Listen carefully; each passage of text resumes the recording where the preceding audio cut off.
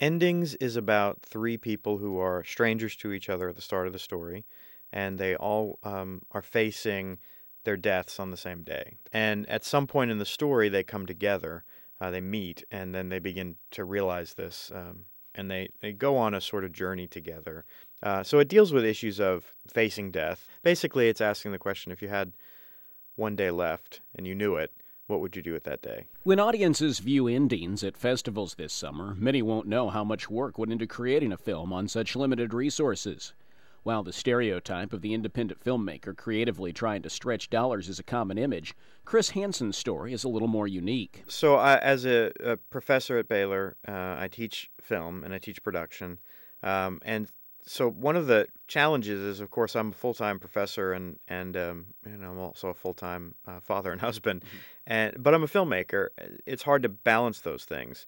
So the best way to balance it, I've found, is to integrate those things together as much as possible. As the chair of the Film and Digital Media Department at Baylor, he relied on the talents of students to work on nearly every aspect of the film.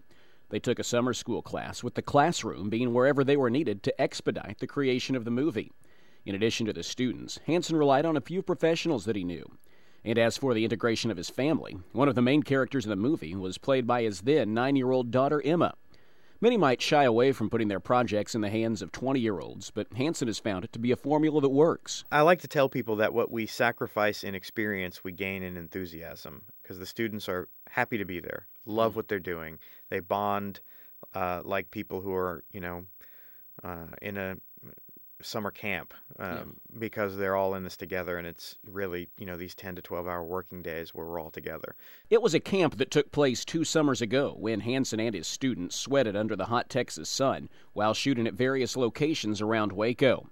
In those weeks, they shot a movie that is just now being viewed by outside eyes.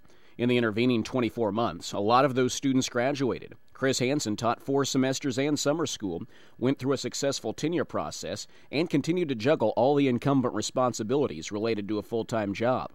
In the midst of all that, Endings had to begin to take shape. Post-production is probably one of the least known about processes. It's just, most people know you're shooting a film, and then the next thing they know, the film is out in the theaters. And the process can be pretty fast when you have great resources, like the Hollywood studios have lots of resources. They have people working full-time on just this film. Of course, we don't have that.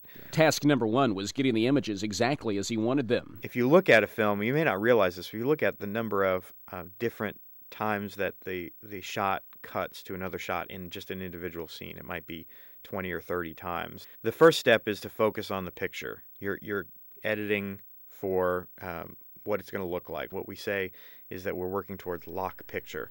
Getting to lock picture took longer than anticipated. They had to get there before they could really begin with sound, and that before they could start thinking about sending the movie out. On one occasion with my first film, we had a cut. We had the whole film done. We finished shooting in August, and by the following May, we were done. Picture, sound, everything. In this case, by the following May, I think we were just wrapping up the picture. But as the calendar turned, the post-production process finally began winding down, and basically no one had yet seen the film. We'll continue our conversation with Chris Hansen tomorrow and look at the question, so you've made a movie, now what?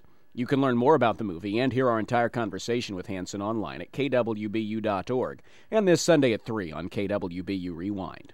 For KWBU News, I'm Derek Smith.